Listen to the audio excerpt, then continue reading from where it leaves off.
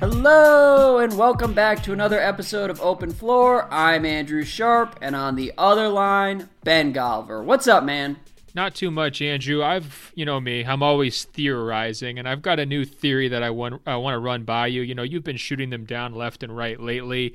You were not into player tanking. There's been a few other misfires on my behalf, but here's the latest I've got for you. Now, we've talked about the Warriors' effect and how everyone's chasing Golden State and Houston's obsession with Golden State, and we're trying to build a roster that can knock them out. And we've also talked about teams that are maybe stuck in the middle where they're almost kind of, not inclined to spend big because they're going to wait the Warriors out. That was kind of a popular theory there for a couple of years because, what's the point of paying huge luxury tax if you're not going to be able to beat Golden State in the playoffs? Sure.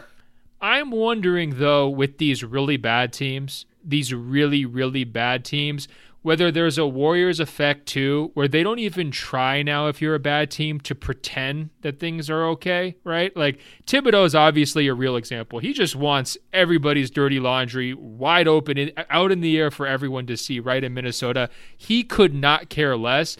Yeah. I look at the Cleveland Cavaliers. Can we even list off a top 10 of dysfunctional things that have happened to the Cavaliers here in the last week alone? I mean, the coaching change, the interim coach being botched, everybody's turning on Colin Sexton, even though he's been in the NBA for 72 hours. Everybody wants to be traded. J.R. Smith basically comes out and says, yeah, please trade me. I mean, the list goes on, right? Yep. And then your Washington Wizards, too. Now, obviously, talent level, you're not on the same, kind of grouping with Cleveland.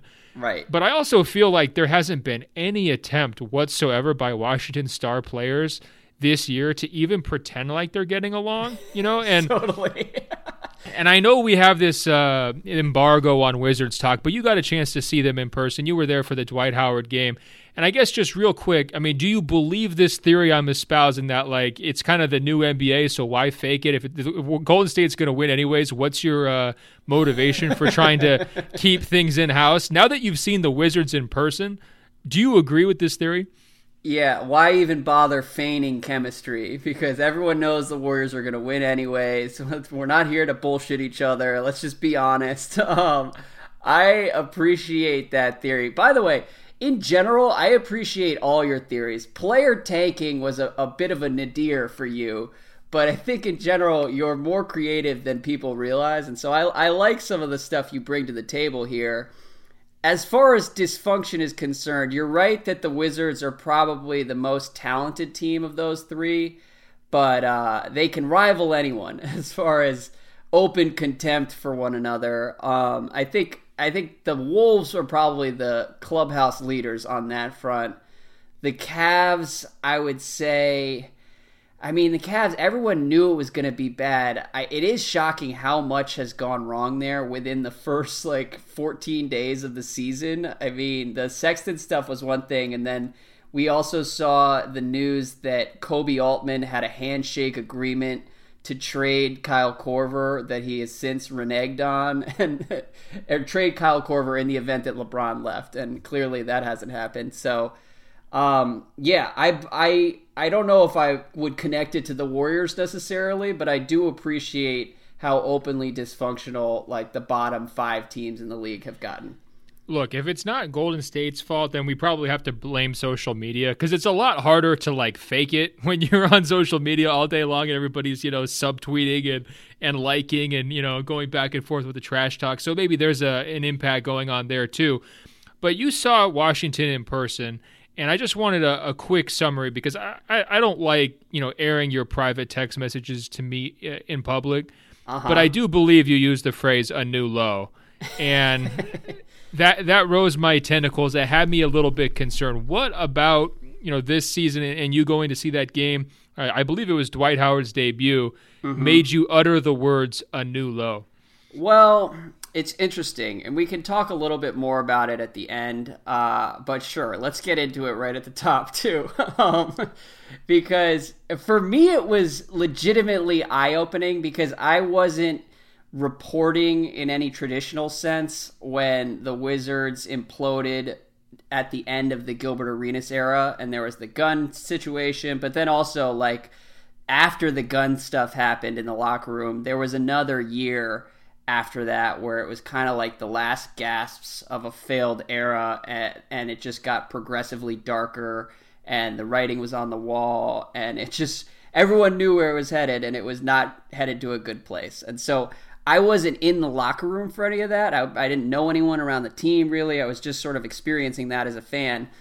And watching the Wizards against the Thunder on Friday night on national television, down by 30 at halftime, and then watching them have to come out and go through the motions in the second half. I mean, the Wall energy was just shocking. Like, he was bad, but the whole team was bad. I mean, Bradley Beal, I guess, had 30 or close to it.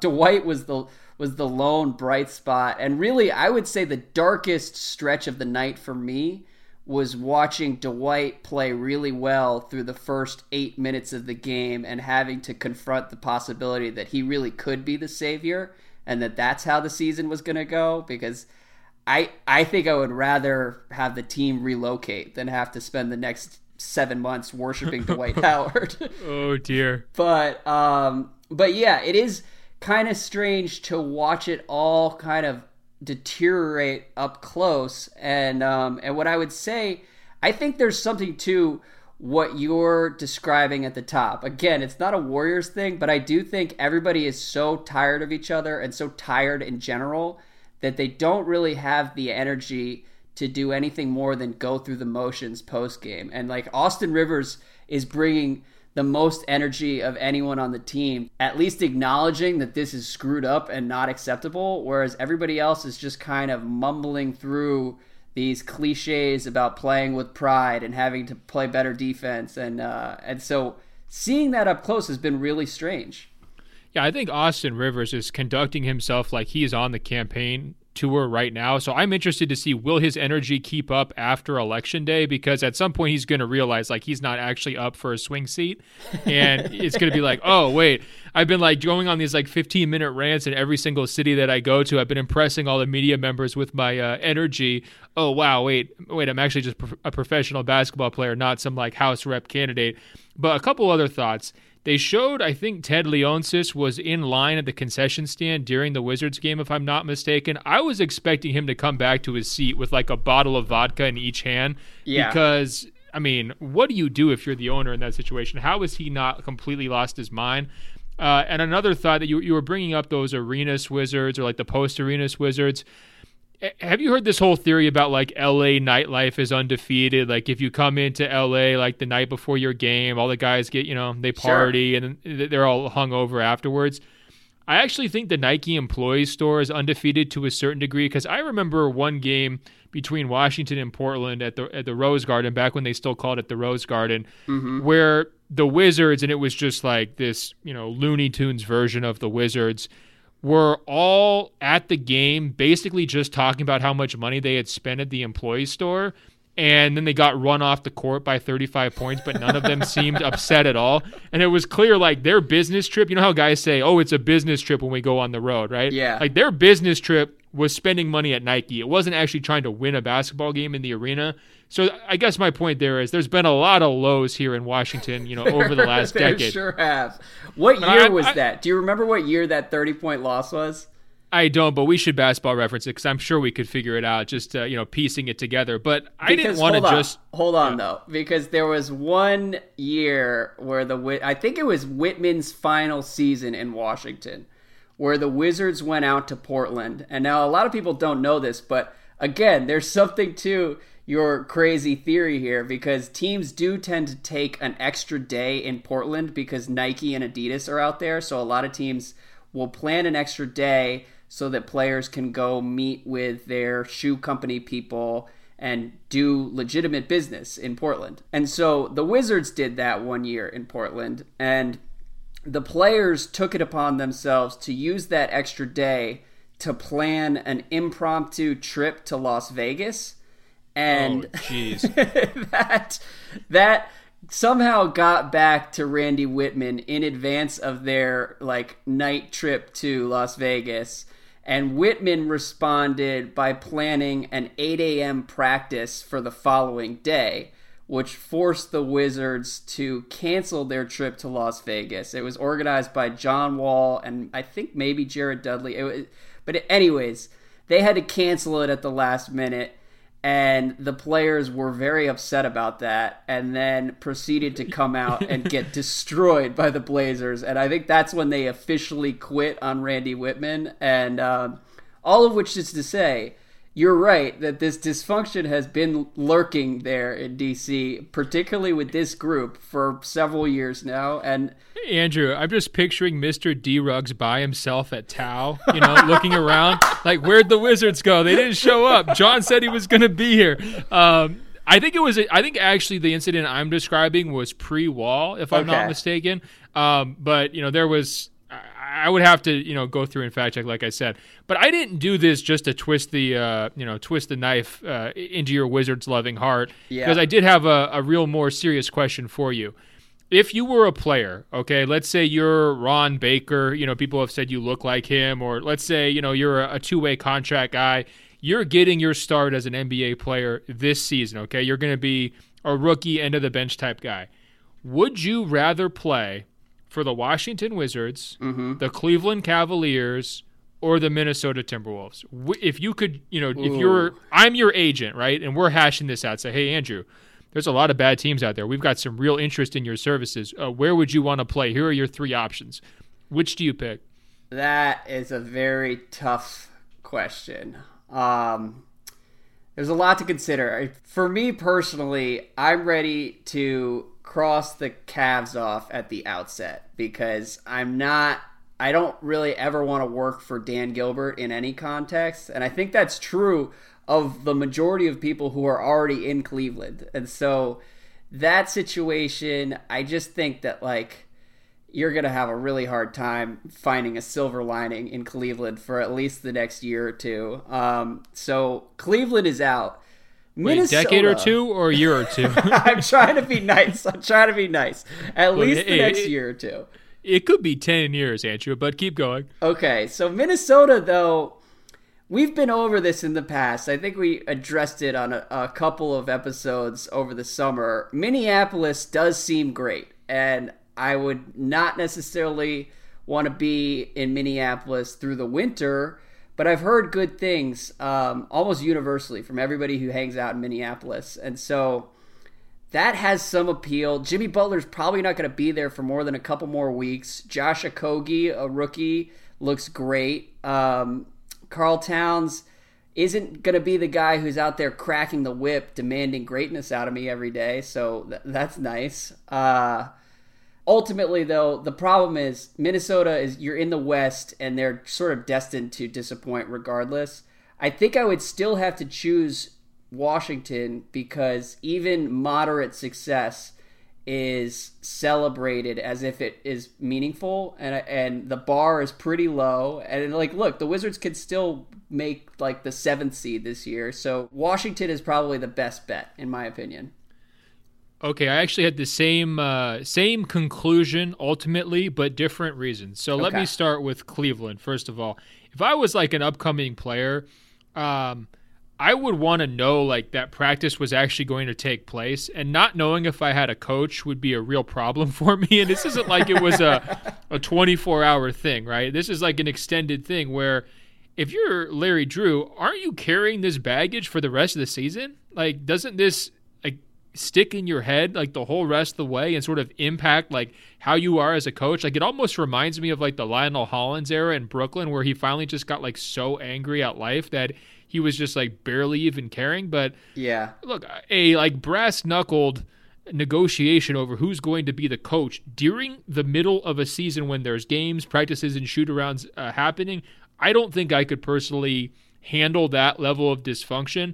And I think it's such a bad look that they're all coming out and blaming Colin Sexton. Look, the kid can't play. He's not very good right now. That's so true. Early.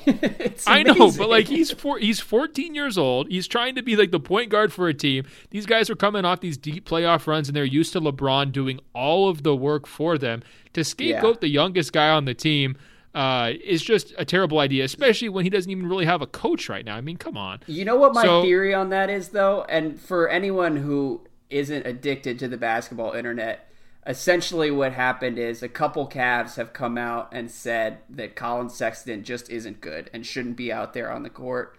And at least that's my understanding of it. Yeah, they just said that he's basically doesn't know how to play. Like, he doesn't know the ins and outs. Probably he doesn't know how to set them up. He's probably being viewed as a little bit too selfish, I would guess. I mean, usually when they say a point guard doesn't know how to play, that's code word for he doesn't know how to get me the ball. He's not getting me the ball. Yeah, exactly.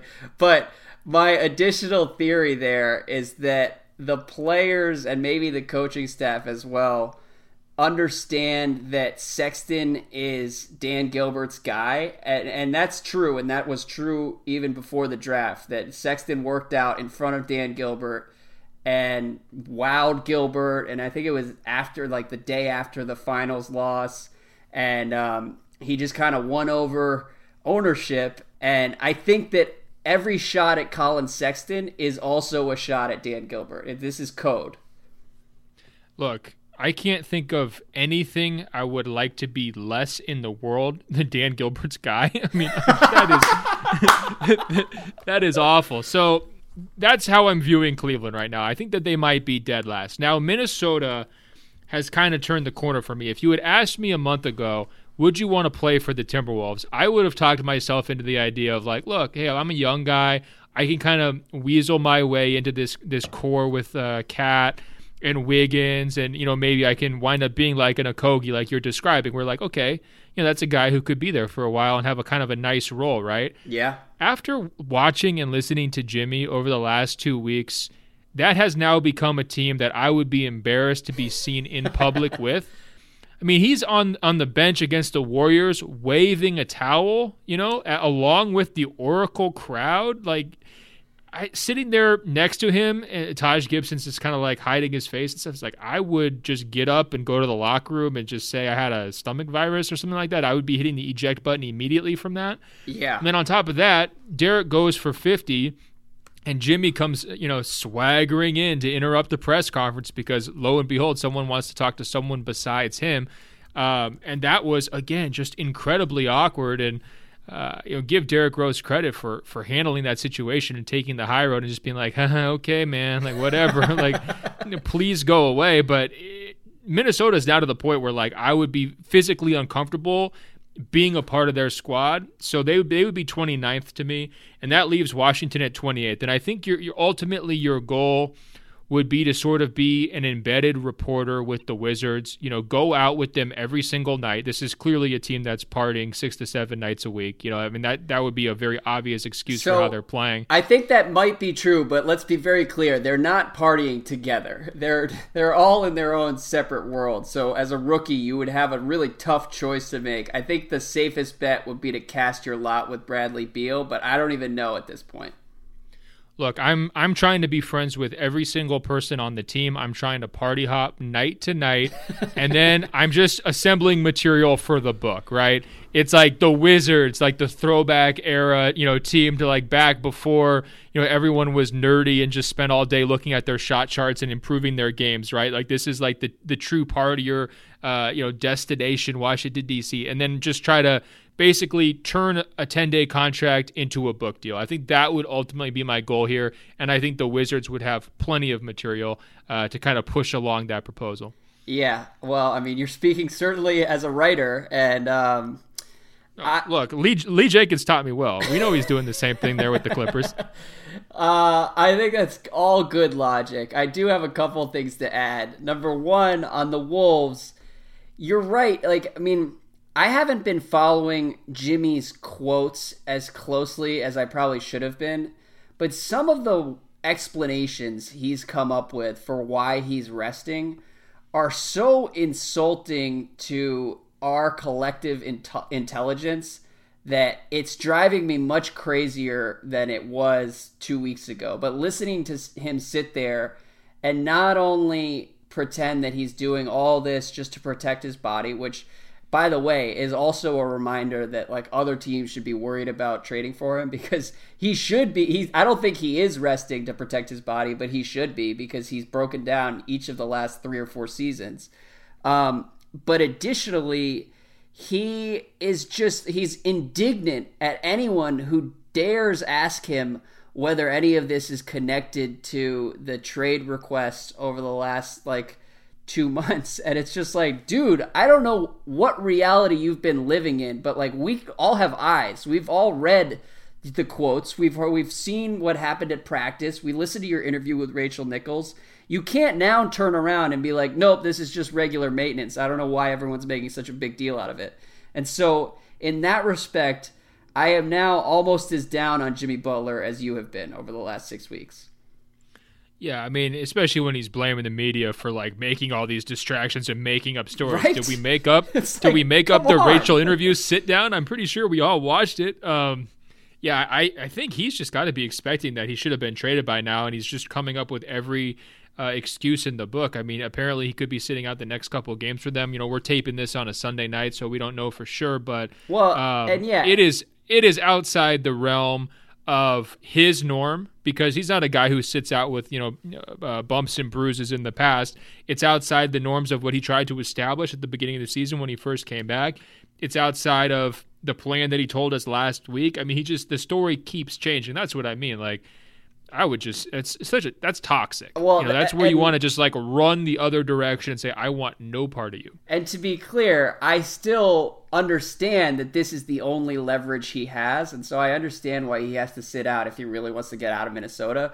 But there's a way to go about it without sounding this condescending and or delusional. And Jimmy is just in his own world right now. Additionally on Minnesota, you put me on the spot with all this, but I'm reminded just now, hearing you talk about this, there was a point when I was at Grantland when the Wolves were the worst team in the league, and for 1 or 2 days, I was lobbying Bill Simmons and a couple of other people who ran Grantland to let me go spend 6 months in Minneapolis to do a series on life in Minnesota, because it was going to be Minnesota versus Miami, because that was back when LeBron was in Miami, and so I was going to be day in and day out with the Minnesota Timberwolves, and thankfully I'm picturing Fargo season 3.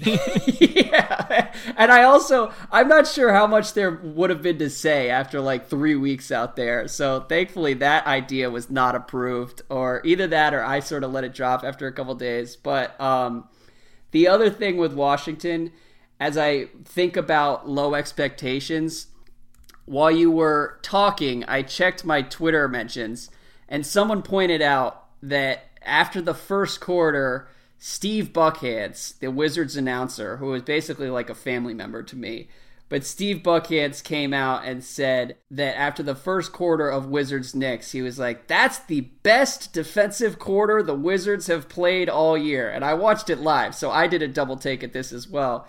And it was they held the Knicks to 17 points, and it was treated like a real breakthrough for this Wizards team after holding Damian Dotson and Trey Burke under wraps for 12 minutes. And so that's the type of thing that I'm talking about. It doesn't take much for Washington to buy back in, so I think they are ultimately the winners. Yeah, well, I hate to tell you this, but I was actually watching the third quarter of that game, and is it Kara Lawson who's doing the color for them now? She is, yes. She had a 5-minute explanation of why defensive effort level comes and goes in waves during games because, what do you know, they weren't able to sustain that first quarter defensive effort through the entire game, and she was trying to break down why this can happen. Oh, man. In a very professional and above board way from her, and I commend. They're really doing the Lord's work. Can you imagine having to do TV? I mean, it's bad enough we get onto these 20-minute riffs about the Wizards at the drop of a hat, even though we're supposed to have an embargo. Yeah. But imagine if it was our job 4 hours a day, 3 days a week to talk about a team that's playing like that. It'd be impossible. I would be losing my mind. You're contracted by the team, so I think ostensibly you have to at least remain neutral and probably shade closer to optimistic and positive, and that's a really tough job. At least I have the freedom to throw up my hands and be like, fuck this, I'm out. But it's harder when you're the official team announcer. So Godspeed, Kara Lawson and Steve Buckhands. Ben, today's episode is brought to us by Lightstream. If you're like most of us, you have a balance on your credit cards and a higher interest rate than you would like. Why not turn those balances into one monthly payment at a lower fixed interest rate and start saving money? Lightstream offers credit card consolidation loans from 6.14 APR with autopay. Ben, tell me a little bit more about Lightstream. This is just a logical product and service, Andrew. They will get you a loan between $5,000 up to $100,000, and you can use those funds to consolidate your credit card debt at a much lower interest rate, saving you lots and lots of money over the course of the next few years. It doesn't really get much simpler than that. Lightstream believes that people with good credit deserve a great interest rate and no fees. Plus, Andrew, they're a division of the Sun Trust Bank. That's one of the nation's largest financial institutions. And on top of that, it's got the word trust in the title. So there you go. Now you can have complete peace of mind with all of your financial decisions thanks to Lightstream. That's right. Open Floor is the basketball podcast that's also here to help with your personal finance. So our listeners can save even more with an additional interest rate discount on top of Lightstream's already low rates. The only way to get this discount is to go to lightstream.com/openfloor. That's lightstream.com/openfloor, and you are subject to credit approval. Rate includes 0.5% autopay discount. Terms and conditions apply, and offers are subject to change without notice. Visit lightstream.com/openfloor for more information. And Ben, Andrew, I really appreciate you for spelling that out. Lightstream.com/openfloor. Lightstream.com/openfloor today. All right, let's get back into it. Andrew says, hey guys, we've all profited from getting in early on the Giannis Inc. IPO, but now I need more. Tatum and Donovan Mitchell and Luka Doncic already have high stocks, so there's little profit margin available there. Who is the next under-the-radar, exciting player ready to make that Giannis leap? Do you have any thoughts here? Any nominations, Ben? No, you go first. This is very interesting. Look, I already handed out the winner with Giannis. Okay, so I'm taking full credit for that. I was able to talk you. I was able to talk you into a board seat on Giannis Inc. as well, but I'm taking full credit there. What is your recommendation? Okay, first of all, I'm not going to let you take credit for Giannis in any shape discovered or form. I was there in the gym in the 3rd division of Greece. So I am all in on De'Aaron Fox, who we talked about last week, and so we don't need to double back. But I just love him, man. I mean, granted, a little bit of a reality check with a 35-point loss to Giannis and the Bucks Sunday afternoon. But I watched almost the entire Hawks-Kings game on Friday night, which is a little embarrassing to admit out loud. But De'Aaron Fox is so good, and he's fast, he's strong, he hits those little floaters in the lane. The dude is going to be a star, and I think that there are still enough people out there who think De'Aaron Fox sucks that you could actually make some good money on Fox stock right now. So that is my nomination. Get in early. Let's ride this train to the top. The thing we knew about him before the draft, and I think we actually both said this, is like whether or not he is a star on the court, he's got the moxie type and the confidence and the charisma off the court to be a star, right? So it was like, can he just like work around his lack of a jumper and his small frame defensively like enough so that he can wind up being the type of guy where it's a Lillard effect or a Donovan Mitchell effect or a young Derrick Rose effect, where all of a sudden he's a guy who not only is like your best player, but he's somebody who could rally a community. You know, I don't want to like swing too far, you know, in like huge wide directions based on 2 weeks of gameplay, but Sacramento has needed that player for a decade. They needed it so badly, they were talking themselves into DeMarcus Cousins being that kind of a guy, right? Like, so, I mean, to me, the sky is the limit. I'm curious, though, because with Giannis, a couple of years ago, I was making, fairly outrageous at the time claims like, okay, he's going to be the heir apparent to LeBron as the king of the East and all this. Yeah. What is Fox's ceiling in your eyes? Are we talking 5 All-Star games? Are we talking all NBA level point guard, better than John Wall? I mean, down the road, obviously. I mean, how would you frame his ceiling? Yeah, it's interesting. And Giannis is even an interesting example because he's a guy who everybody looked at and said, all right, he's an incredible athlete, but like how far can that really take him? And I think what caught a lot of people by surprise were his intangibles. I mean, he really kind of developed that killer instinct by like year 3. And then you could see it on the court. And now he does. He just wants to maul people every night. And Fox has those same intangibles, which is a really good sign. And as an athlete, he's almost, I mean, I don't want to put him on Westbrook's level, but I do think he could be kind of John Wall. And John Wall, with the right intangibles, should be an all-star for 10 years and will make some all-NBA teams. And that, I think, is not necessarily, I wouldn't call it a realistic outcome. That's still probably like the most optimistic timeline with De'Aaron Fox. But that's what I would bet on just because I kind of have a good feeling about him. And I do think like Wall with the right intangibles is an amazing player. And so that I think is what Kings fans should be excited about. And the other thing I would mention is that he's already further along physically. Like he's stronger than I think I expected after watching him last year, but watching him against Trae Young the other night, it was like 2 guys in 2 different leagues. I mean, and it's only been a year of NBA development, but Fox already looks a lot more filled out than I would have guessed.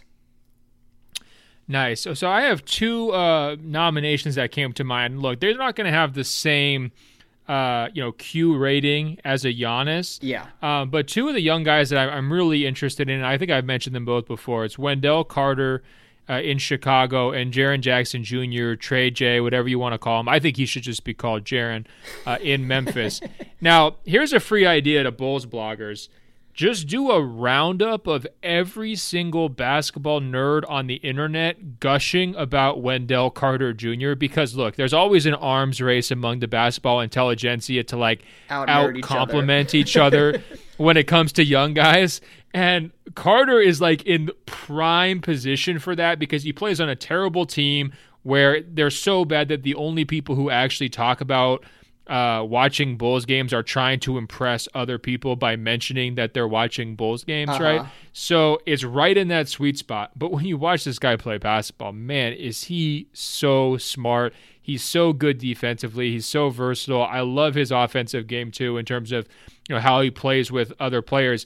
If they ever get talent there kind of around him, he is going to be really, really special. And Andrew, I just can't wait to rank this guy so high on like the top 100 of 2023 that your head explodes because you're like, no, he should be 30 spots lower. He's got Al Horford type numbers. But then I will get the pats on the back from all the true basketball nerds out there saying, yeah, good job. You really nailed it on Wendell Carter. Well, okay, here's the thing.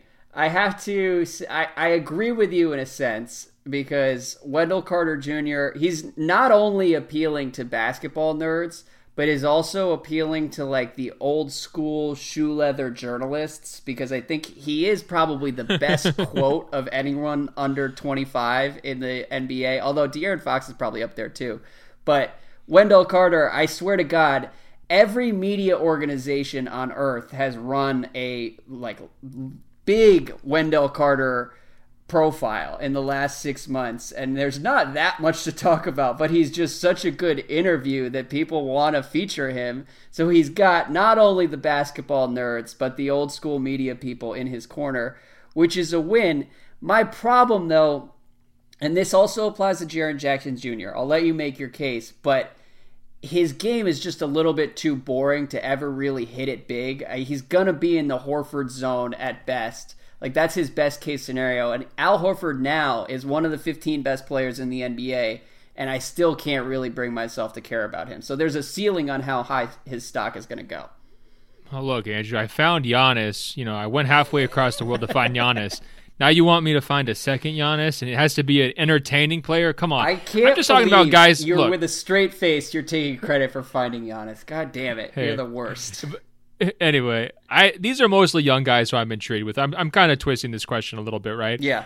Now, in terms of Jaren, as I'm going to call him, one name Jaren, obviously the foul trouble stuff is a real issue. Have you ever seen those workout videos where like guys are learning to play through contact and they're getting hit with like these like plastic long tubes, like the same kind of things you would like float on in a pool, like floaties? Yeah. Yeah. What we need to do is basically get a bunch of guys with those floaties to just like smack Jaren during his offseason workouts for like 4 hours straight every time he commits the foul. So we like train him not to foul people, because really once he learns to just not be quite so hyperactive and reachy and bouncy on the defensive end, I do think he's going to have a really high ceiling in terms of like intrigue. I mean, the guy is pretty athletic. He's really long. You're going to get the dunks and blocks, but it's not going to be the empty calorie like JaVale McGee style dunks and blocks. And that might be a bad example because he's having a pretty good start to the season. But those guys like the Dwight Powells of the world, where it's like, okay, cool. Like you're dunking and blocking, but like, what is the end goal here? Like, sure. I think Jaren Jackson can be a guy who's got real substantive, big, high impact play while also making, a number of highlight reel plays on both ends if he just gets a little bit more disciplined. So in terms of my long-range future bets, he's on my list. Okay, I agree with you, except that I need to push back on the idea that Jaren is going to be an acceptable nickname for him. Jaren is just not distinct enough. Like, do you realize it's just too boring? It would be like people calling John Wall just John. I mean, like, Jaren is too normal. He's not Kyrie, not Draymond, not LeBron. It would be like people calling Damian Lillard Damian. Like, it just doesn't work. Okay, look, bottom line, he's not Madonna, he's not Rihanna. I get it, okay? But guess what? If you want to follow him on Instagram, do you know what his username is, Andrew? What is it? Guess what? Instagram.com/Jaren, okay? So he's already laying this groundwork. Either him or his people are on the same wavelength as I am, and he could get there. No, I hear what you're saying, though. It is becoming a more common name here in recent years. But look, if Jalen Rose can be Jalen, can't Jaren be Jaren? Jalen was distinct when it started, and it was such a good name that it now has become ubiquitous. I don't think someone in 2018 could pull off the Jalen one name distinction, because there are like 25 guys named Jalen. But shout out to Jalen Rose. So I don't know. We'll have to figure out the Jaren Jackson Jr. name situation. It does seem like Memphis has embraced Triple J. What's more egregious, me trying to claim discovering Giannis, or you pretending that Jalen Rose is listening and you're going to give him a shout out like you guys are best friends? Like, come on, man. Did I tell you? Jalen actually, there was a bit of controversy during the finals last year when I started floating the idea that Kevin Durant could leave the Warriors. Jalen thought that was his take and that I was stealing his take from him. I had never heard him say that, but there's like a morning of kind of joking controversy back and forth between Jalen and me. I'll just say directly to Jalen, because you're listening. Jalen, look, he's taken a lot of my ideas and turned them into columns 24 hours later. So, hey, I'm with you, man. And look, go blue. That's all I'll say. That's right. Go blue. A big weekend with Chris Webber back at Michigan. How'd you feel about that? Well, I'm liking this playoff matchup, Andrew. I don't know. Like, if you go just phase by phase of the game, and you're looking at the top 4 teams in the country right now, do you think anybody is more complete than Michigan football? Aren't we in the position where we should be considering them the number 1 team in the country? Best all-around team? So you really started to say that after the 42-7 Penn State win, and I'm concerned that at least part of you really believes that Michigan has a shot against Alabama. And part of me, we want Bama, Andrew. We've been saying that for 2 weeks. No, I will say this: it was a strange feeling as a Michigan football fan to just be disgusted that we lost the shutout. Like, it was 42-0, and I was like screaming at my iPad, "Hey Jim, like put back in the first string defense. Let's keep this a clean sheet." Like, now I was thinking back to like 4 or 5 years ago where, It's like, can we please just beat Western Michigan? Like, it would be so embarrassing if we lose this game. Like, the amount of improvement this season compared to previous years is ridiculous. Yeah, it is big. Just understand that you're going to lose to Bama. I start hearing you talk about like the possibilities in the playoff. Like, you never know. We've got the best defense in the country, and that I now understand how you feel when I start throwing out Wizards possibly making the finals. Like, let's see what happens at the end of May. Can't write them off. Like, look, I'm not going to deny it when the success went straight to my head. I can't deny that. All I'm saying is, look, Tua, let's see you do it in snow, okay? Come up to the big house in December or January, and then let's see how well you're able to, throw in a 40-mile-per-hour gust. Maybe get a taste of Big Ten football in the trenches. See how that goes for you. All right, and we will keep it moving. We got to talk League Pass. But first, Ben, today's episode is also brought to you by Mack Weldon.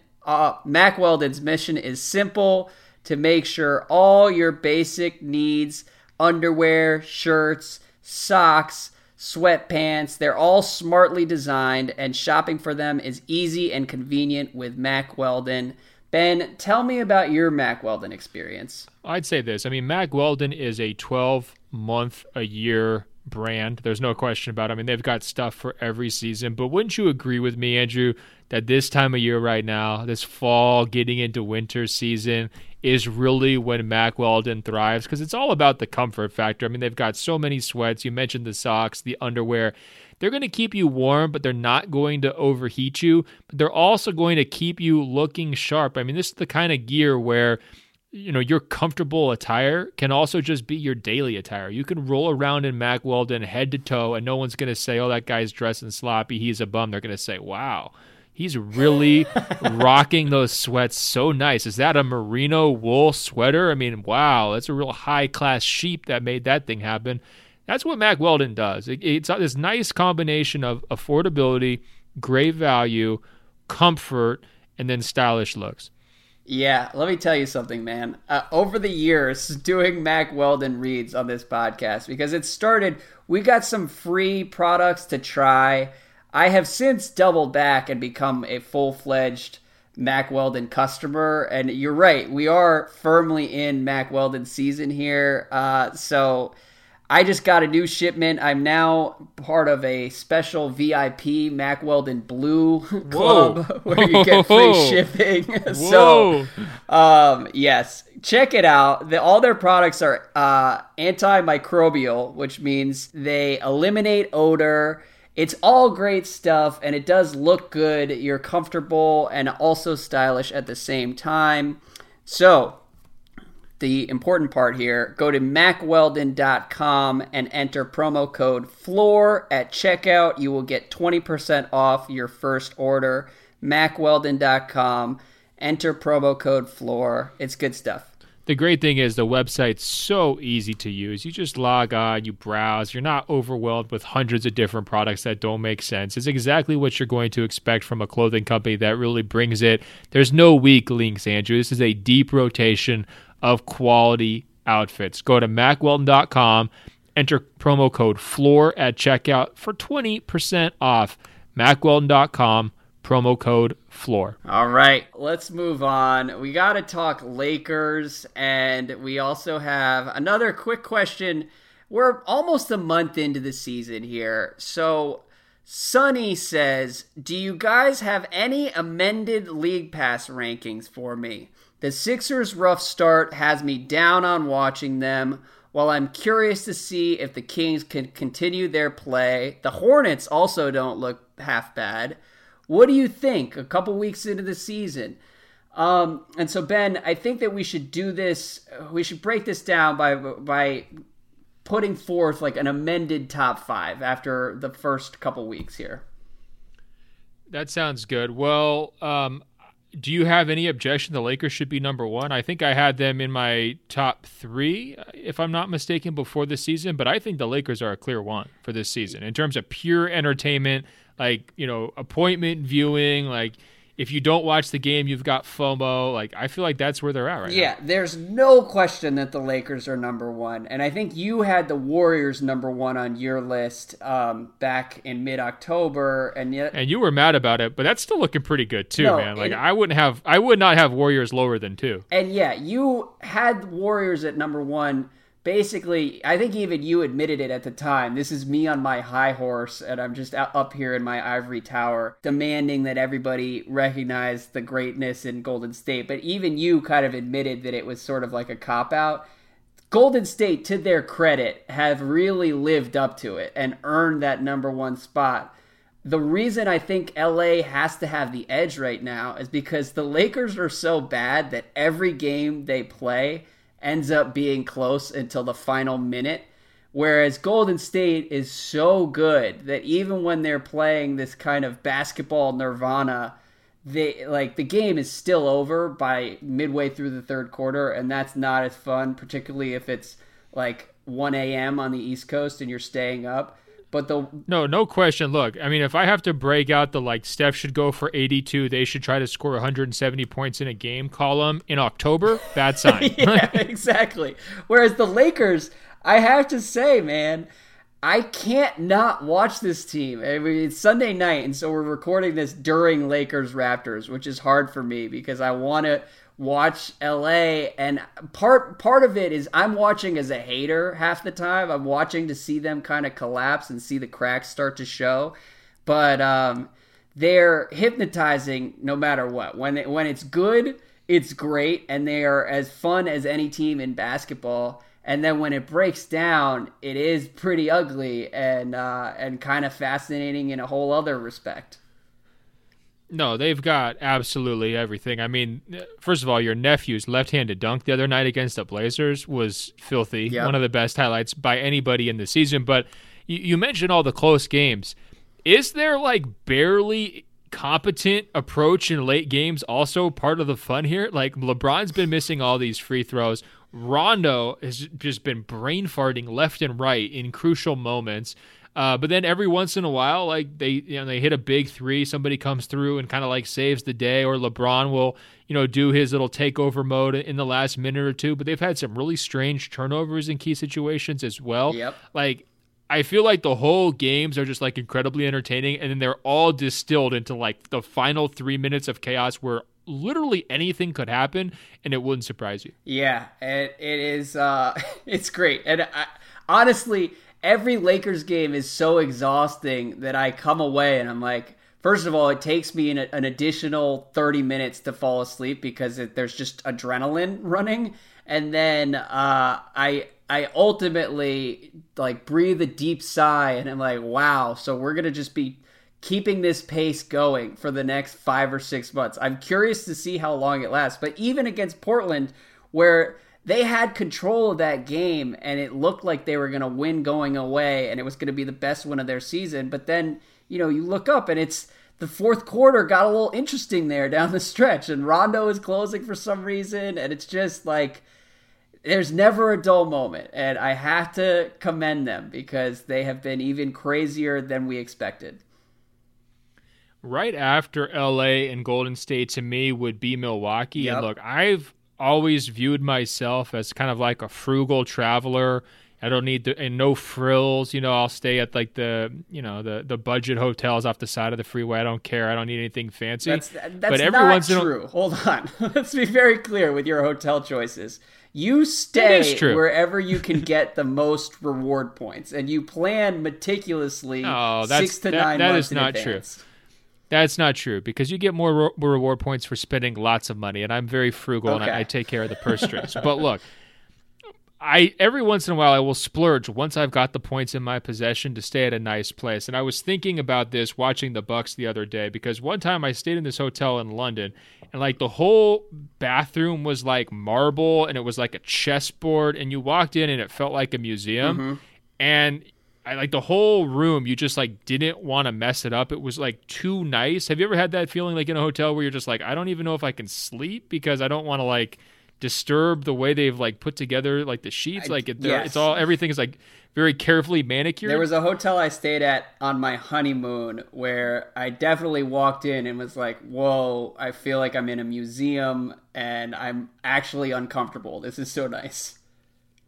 So that's how I feel watching the Bucks, and that's the only reason why it takes a little bit away, because Andrew, they're like too perfect. They put up 144, I think, tonight against Sacramento. Yeah. And they're hitting like 20 plus threes, like not like a regular basis, but they're just jacking so many threes. Everybody's hitting them. Giannis is putting up 35-point triple doubles.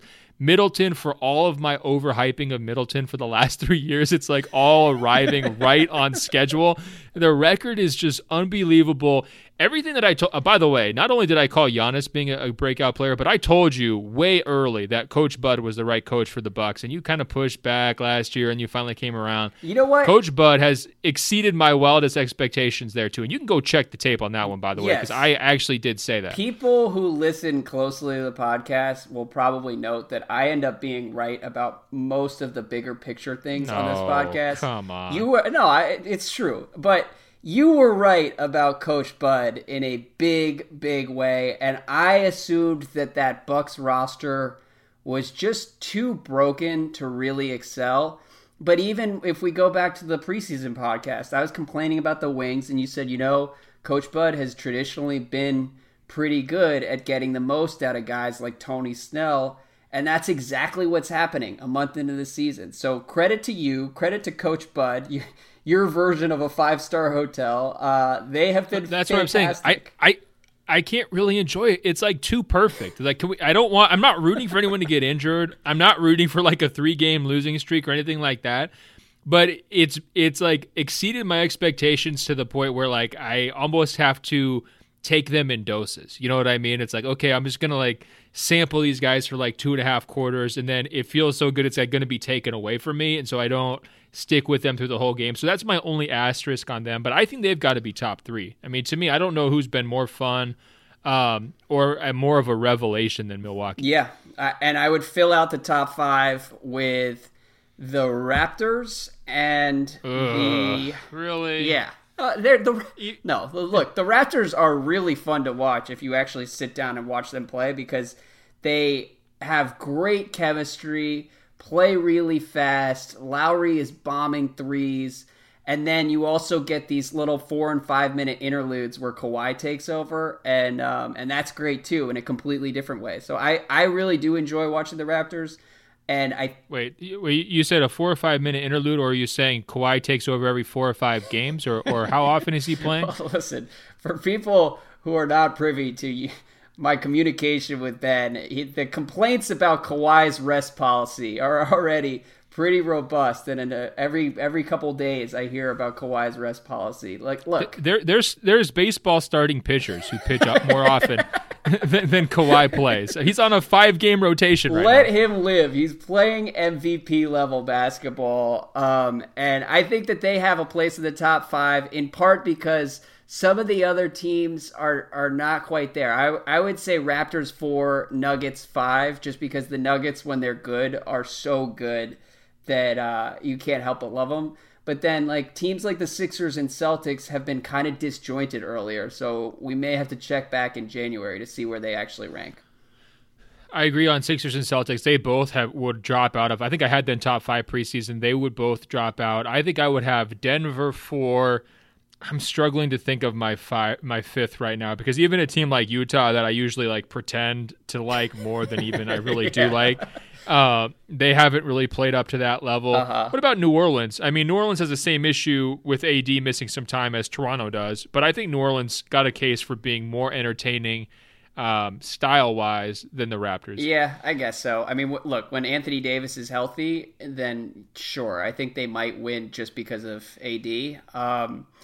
You know who else is like sneaky entertaining, and they actually might be the team I enjoy watching the most from the Eastern Conference? Who?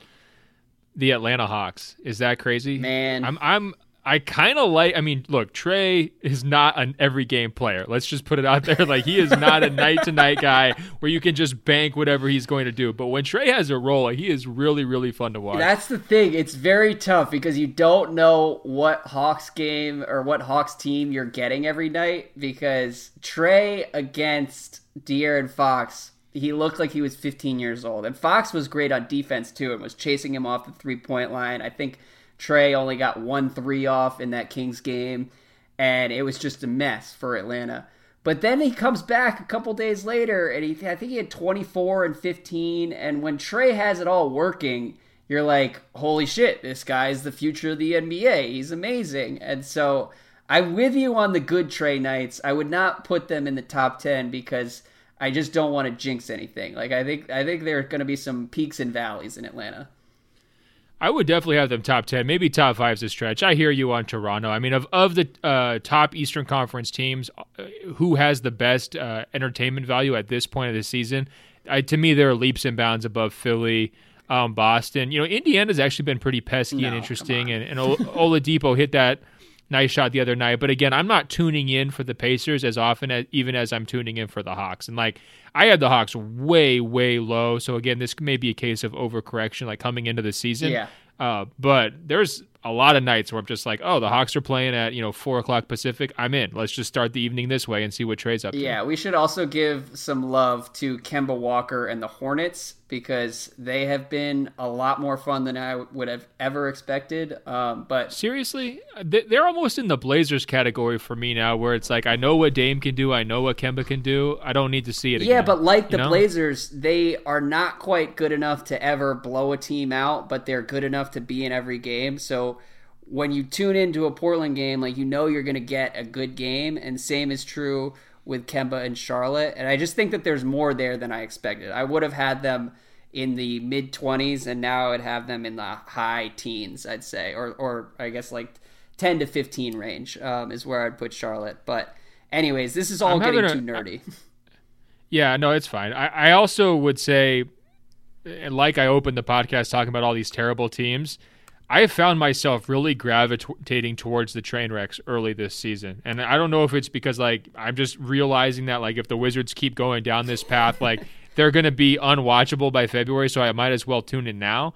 But I've been watching a lot of their games. The Timberwolves, I've been waiting to see, what craziness is going to break out on any given night with them. And also another sleeper for similar reasons as with Trey in Atlanta would be Dallas with Luka. And I got a chance to see them in person in LA. Yeah. But I've also been tuning in. There's some weird dynamics going on there with the Mavericks, man. Okay, so we've gone longer than expected, so let's close out with Mavericks here, because we got a email from Kirk who alluded to exactly the dynamics that you're mentioning. He says, "Newsflash, the 7-Eleven employee is also the best Mavericks player. Luka is the best player, and it's not really close. The problem is that everyone else, and particularly Dennis Smith Jr., are getting treated as if they are on the same level. They are not. During his 31-point outburst a few weeks ago, you could see Luka mutter, 'Give me the effing ball,' in the second quarter after he went minutes without even seeing the ball. His teammates look him off constantly, and it's truly bizarre. He might not ever be an all-star or whatnot, but the Mavericks need to come to grips with the fact that Luka is their future."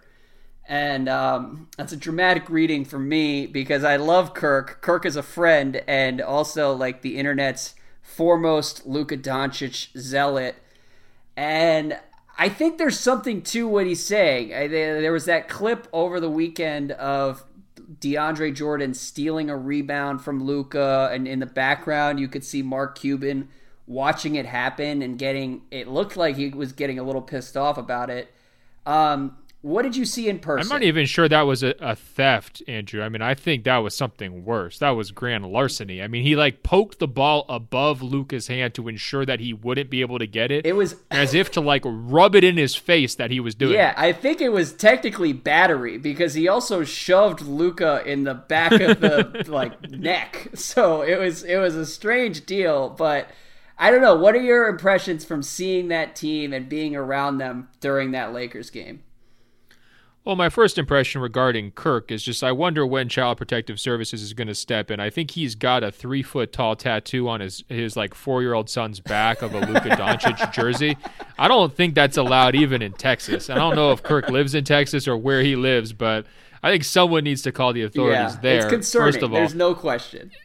No, it's deeply, deeply concerning. Second of all, you were asking earlier, what are some stock tips to, you're selling, or you're buying De'Aaron Fox stock and saying he's going to be this big superstar. Everyone should short sell Dennis Smith Jr. stock. This guy is bad. He is just not very good at basketball, and it's going to come out over the next 12 to 18 months. Everyone's going to have an awakening that he's bad. He makes poor decisions. He takes poor shots. He's not a great shooter. He has very limited feel as a initiator of an offense. I don't think he's anything special defensively. I don't see a lot of leadership intangibles. He's got no real understanding of how to play off of Luka. Yeah. It's very much my turn, your turn type stuff. And, I don't want to call him like a full Moutier, but I do think if you're Dallas... If you're Dallas and you want a tank commander, like if you're trying to lose to kind of like, replenish your youth stockpiles, I think he's a great guy to have on the court to ensure you lose basketball games. Dennis Smith Jr. will take you to the top of the lottery. There's no question about it. In terms of the Luka dynamics, it doesn't seem like he's got much of a rapport with DeAndre Jordan, obviously, even though he's force-feeding DeAndre all day long with lobs. You would think of all the players on that team who should like Luka, it would be DeAndre.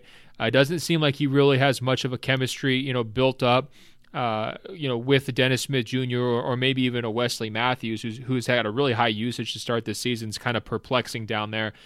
I'm wondering, though, and here's another one of my theories. I have these theories, Andrew. Yep. He was a big-time star in Europe, right? Like there was that movie about him and, the other Balkan NBA players that came out over the summer, and like the movie opens with Luka stepping out of a bright blue Lamborghini, just like, what's up? This is not your typical, like this is not your Dirk Nowitzki, like, hey guys, I'm like fresh off the plane. I have no idea how the NBA is going to work. Like, can you, please welcome me into your family? Like Luka's arriving as a full-blown superstar, like cultural icon in his home country, and he's definitely cocky. Yes. There's no question about it. He's definitely accomplished in a way that a lot of other, rookie players aren't. He's, very, determined in terms of like how his game is going to translate. Like he doesn't have any doubts about that. He's trying to play his game. And he's also, I noticed in person, Andrew, very comfortable with media attention. Like I always go down there and get my Instagram game on before the story, take pictures of guys warming up and like, going through their workouts and all that. Yeah. And Luka's like already smart enough to know that he should feed passes to Dirk Nowitzki in front of all of the LA media, because that will allow people to take shots of them together, and then that will go viral because it's Luka and Dirk, and here they are, like the past of the Mavericks franchise and the future of the Mavericks franchise. This guy is like very savvy. He gets it, and I think he also understands like 5 years from now he's going to be a big time star in his eyes, right? Yeah. I could see why average NBA guys would be like, wait a minute, man, you need to earn this. And this was something that I thought actually happened, with David Blatt as a coach. And so that was my theory. Is Luka getting some of the same like anti-European David Blatt sentiment that Blatt experienced when he came to the NBA? Because, Blatt's talking about being a fighter pilot. Yeah. And, he's won all these titles overseas and people need to respect him. He's not a rookie coach and all this. And I kind of wonder if there's a parallel there with Luka. Luka's probably in his head thinking, I'm not a rookie. I've been playing professional basketball for 5 or 6 years. Meanwhile, guys like Wesley Matthews are saying, get a pink backpack. You're a rookie. Go get me some donuts before practice, The Blatt parallel is a very perceptive observation, because I do think that there's some of that there where Luka does kind of look at his past.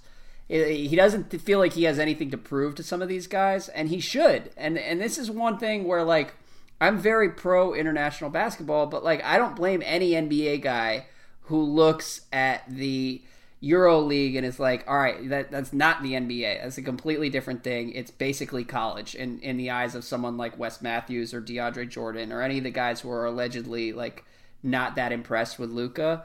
And because it is basically college, like it's a significant step down from the NBA. And that no matter how much we want to talk about how Luka played in the second best league in the world, like there is a large gap between where Luka was playing, where guys like Nick Kalathis are stars, and where the NBA is right now. And so I think that the Blatt thing is probably part of it. And Luka is also just sort of cocky by nature. One of the things that I'm most interested in watching over the next month or two is like, how real this is and whether the problem actually gets worse from here or continues to linger. And if so, how does Dirk handle it? Because Dirk was a guy who was very high on Luka early on in Dallas and would be the perfect guy to step up and say, you guys need to cut the shit and start passing the ball to Luka because he's our best player. Like, that's a very easy thing for Dirk to do, and it doesn't seem like he's done it so far.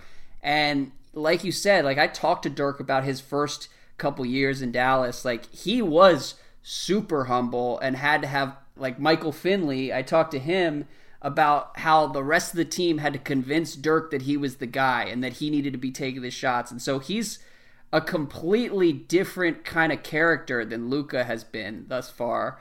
And so maybe he's rubbed the wrong way too. And that's, I don't know, the whole thing is going to be really interesting to watch over the next month or two. You know, it's funny. Your international story, you know, was mentioning all of the different people who are out there kind of employed to help these guys make the transition to the NBA. Like, wasn't there somebody who's like helping with their passports or like helping with like getting, visas for family members and like making sure they can come over and all that?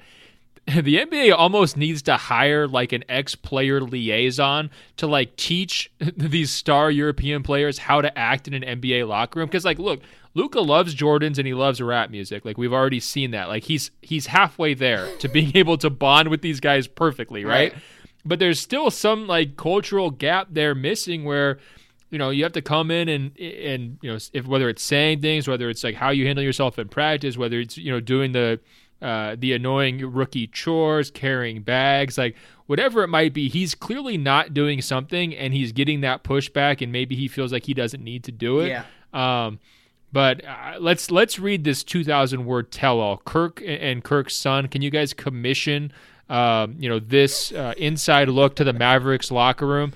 Like, please just like keep pushing all the Dallas beat writers to dig into this, because I would like to see what it is and why he's chafed these guys, because clearly he's not doing something or he's doing something he shouldn't be. Yeah, and I think some of it is a little bit natural. I mean, here's what I would say. But it's not his game, though. That's the thing. Like, on the court, he doesn't take that dumb of shots to me. Yeah. His shot selection's okay. He gets himself into some situations, turnover-wise, where like he thinks he's going to turn the corner, he just doesn't do it, and then he has to pass the ball away, and it goes the other direction. Like, that does happen, and that would frustrate me if I was some of the vets. But there's a lot of guys on that team with worse shot selection and worse decision-making than Luka Doncic. Yeah, I mean, it's not his game, but it is his personality, from what I've heard. I mean, one of the guys I talked to before the draft, one of the worries with Doncic was that he thinks of himself as a future superstar and MVP-type player, and he's not going to be that good. He's going to be more of like a third star, and this is in the words of someone else, not me. But and how he handles that is going to be kind of an adventure, and people weren't sure how he was going to handle his NBA realities. And so, like, it is a concern. What I would say, though, I think the dynamics in Dallas are also kind of screwed up, where a lot of people look at Luka as if he's like the next Dirk or the next Giannis, and I think it might be healthier to chill out on some of that because he doesn't necessarily have that ceiling, and I don't blame some of the existing players for being like relax. Dirk wasn't Dirk for the first 3 years of his career. Everybody just chill. We don't need to be force-feeding this guy. But if you're Luka and you're confident, I don't blame him for wanting the ball either. So I kind of understand both sides if we're talking about players. I understand some of the veterans for kind of balking at this, but like Luka, a lot of great players have come into the NBA believing in themselves and believing that they should take the last shot, and they kind of take heat for it early on. I mean, some of this even happened with LeBron in Cleveland, where apparently he rubbed Cavaliers teammates the wrong way, and Kobe certainly had the same reaction with various Lakers teammates and other guys around the league. So like, some of it just comes with the territory, but I guess what I would say is I understand both sides of it. Yeah, I mean, with some of these guys, like, I can kind of get it. Like DeAndre Jordan, he spends the first, 8 years of his career answering questions about Blake Griffin and Chris Paul, right? Yeah. Like, day in, day out. Tell us about Chris. Tell us about Blake. Do Chris and Blake get along? How awesome is it to be part of Lob City with Chris and Blake? What makes Chris so special? What makes Blake so special? And at some point, you're just like, enough is enough. And those are with guys who are already established. So for him to get like a fairly sizable payday last summer in terms of, like his salary, not a long-term deal, but still a nice deal. And then he has to come and I'm sure he's being besieged by Luka questions from like Totally. The day training camp starts. Because part of this is just the media too. Like the media is more and more fixated upon superstar players and rising star players than it's ever been before, right? So if you're going out there, you're losing games regularly, and then all anybody wants to do after the games is ask you, Luka threw you 2 lobs. How great is it to get passes from Luka? Like, that would get a little bit old, right? Exactly. And that's kind of what I mean with the Dirk Giannis stuff. Like, just calm down with the Luka hype. I don't think we're there yet, and maybe we will get there in a year or two, but it just isn't healthy for anyone, and maybe it's unavoidable. But I think part of it is compounded by the team itself, because the team itself has so much invested in Luka that they need him to be that level of superstar. And there are probably people within that organization who need this to work at that level. And this is the team that did pass on Giannis, and they kind of they were hoping to right that wrong by trading up to go get Doncic. And like, it's a big bet. It's a great point. Like, if out. you've been playing.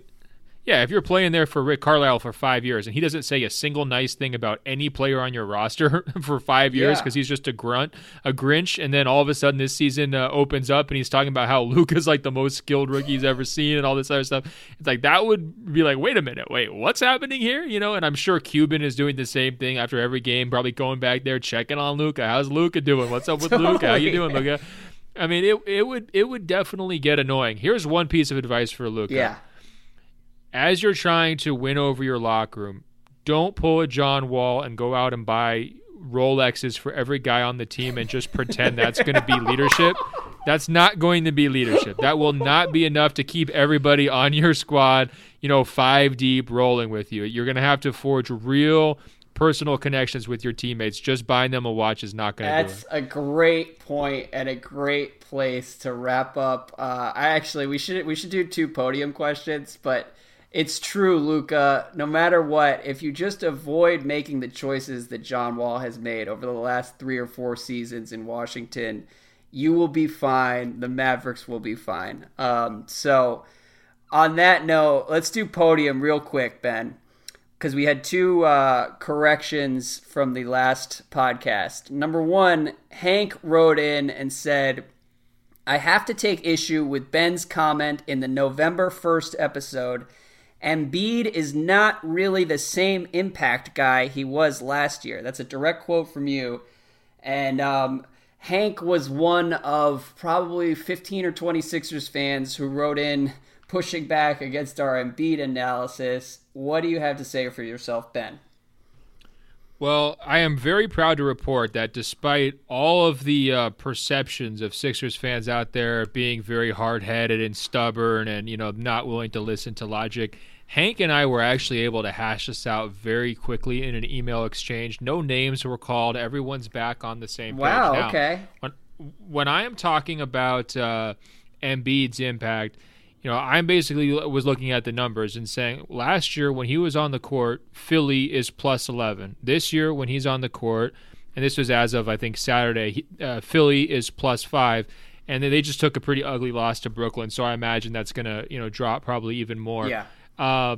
So that's not necessarily saying Embiid's a worse player. I understand he's got really nice, especially box score stats this year. But if you're looking at, and also, by the way, their defense, the last time I checked, had dropped from 3rd last year to 8th this year, right? So last year, the version of Embiid we got was a one-man elite defense all by himself very consistently every single time he was on the court, and also a foundational piece of the best five-man lineup in the league, the highest efficiency. Then they're running guys off the court with their starters last year, right? Embiid has been very good this year. This isn't necessarily knocking him individually, but when he's on the court, Philly hasn't had that same major positive impact. And you can blame Fultz. You can blame the combination of Fultz and Simmons together, shrinking the shooting. You can blame some of the other issues that we've mentioned in terms of, the lack of the other shooters that they've lost, or just their overall chemistry, a slow start, whatever you want to attribute that to. I'm not saying Embiid's a worse player than he was last year. I'm just saying, through the first 2 or 3 weeks of the season, he hasn't had that same big impact that directly correlates to team success. And actually, one other really interesting point to look at here, Andrew, is Rudy Gobert with the Utah Jazz, because last year the Jazz were +8 with Rudy Gobert.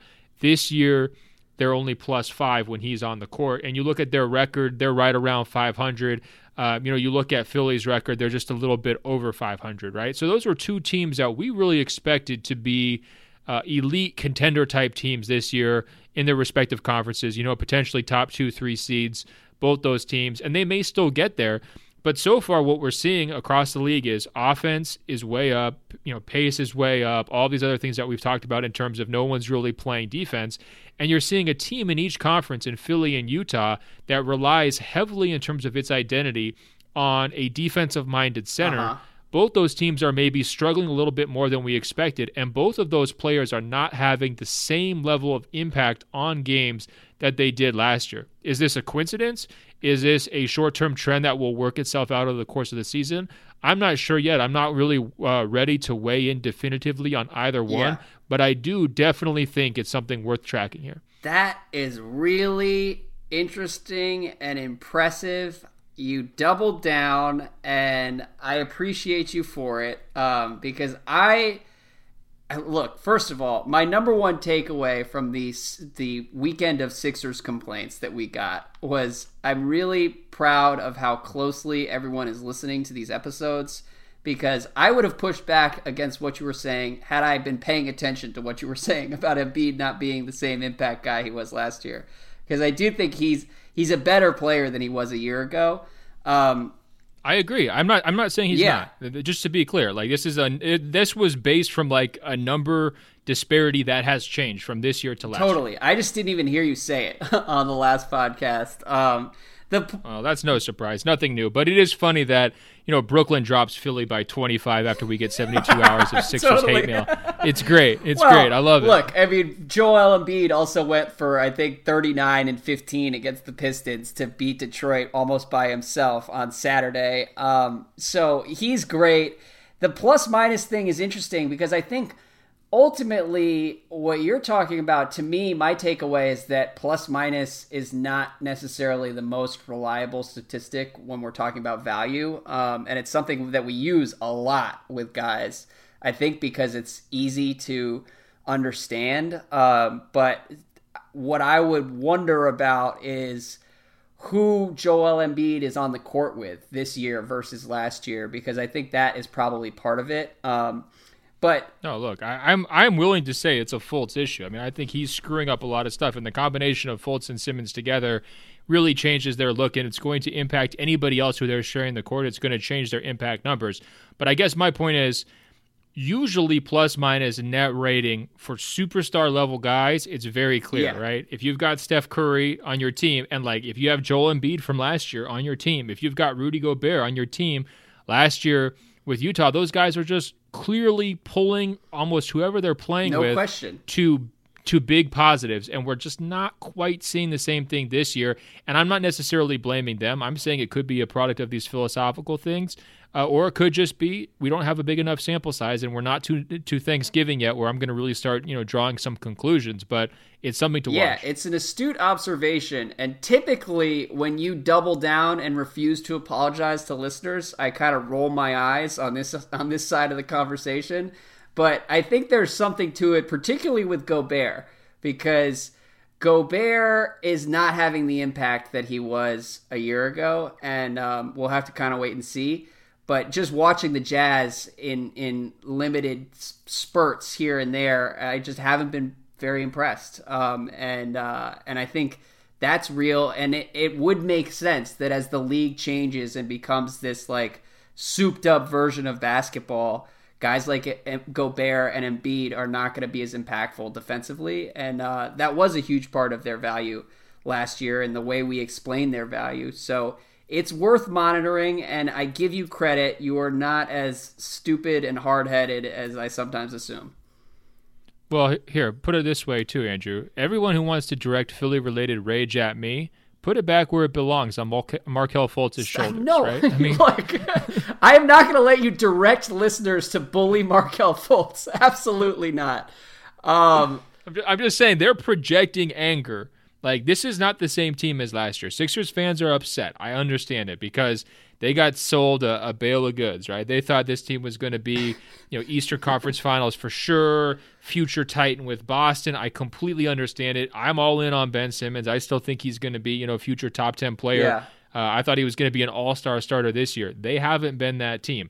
Andrew, that's not my fault for saying that. It's some of the guys in the rosters who are playing on the court during a lot of crucial moments and maybe even getting starters treatment that shouldn't be. No. where that's where a lot of this criticism should fall. Okay. First of all, I believe it's a bill of goods, not a bale of goods, a hay bale of goods, all right. You're the best. I'm glad you're listening carefully for there once. We go. That's good. Thank you for that correction. Brett says, I'm a longtime listener from Down Under, and I was just enjoying the latest podcast on my Monday morning commute to work. Sadly, my morning was ruined by one of my favorite basketball podcasts, Dual Failure on NBA history and general basketball knowledge. I mean, how can Wizards aficionado Andrew Sharp not recall all the glory of Andrew Gaze's 7 games with the 1993 Washington Bullets? And this can only be rivaled by Spurs fan Ben Golliver not remembering Andrew Gaze's 3.1 points per game on the way to a title with the 1999 Spurs. It's almost as though Andrew Gaze picked the 2 teams that gave him the best chance of being remembered by the Open Floor podcast, and yet here we are. So obviously this is a follow-up to our Australian power ranking segment, and we apologize. I think I mentioned that Andrew Gaze never played in the NBA.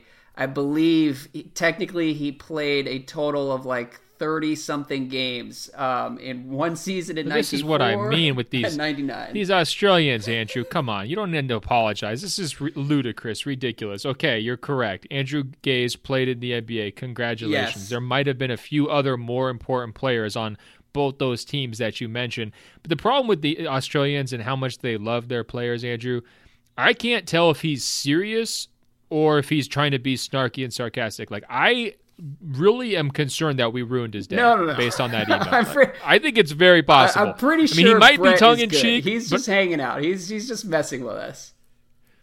I think he might be really angry at us, Andrew. It seemed like it. But you can always count on the Australians. Once you think you've reached their limit for national pride, they will just re-raise and re-raise and re-raise. There's no end in sight to how much they're willing to stand for their guys. It's pretty incredible. And we're now getting tagged in Andrew Gaze highlights. Apparently he's a coach in Australia now, and someone tagged us in a tweet that he was cursing out his team in the middle of a huddle. I think Andrew Gaze is similar to like the Charles Barkley of Australian hoops.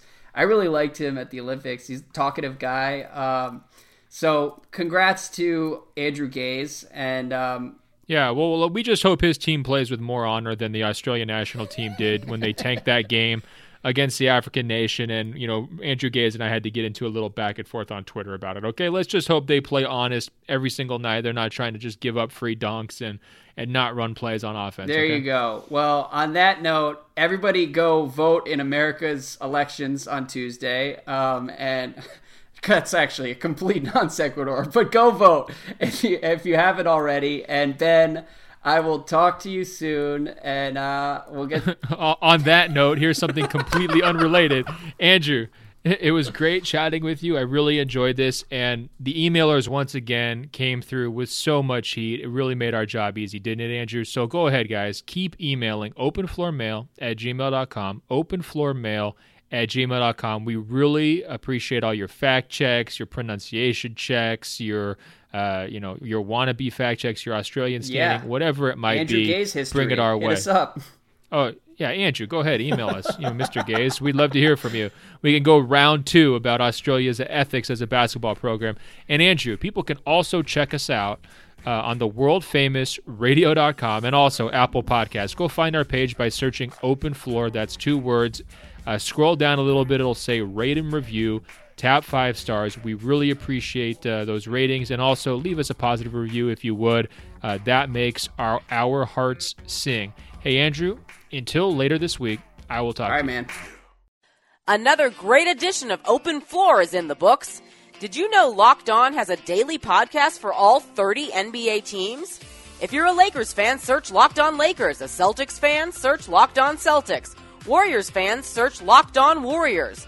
Yes, all 30 NBA teams have a daily bite-sized podcast on the Locked On Podcast Network. Search on Apple Podcasts or Google Podcasts for Locked On, your favorite team.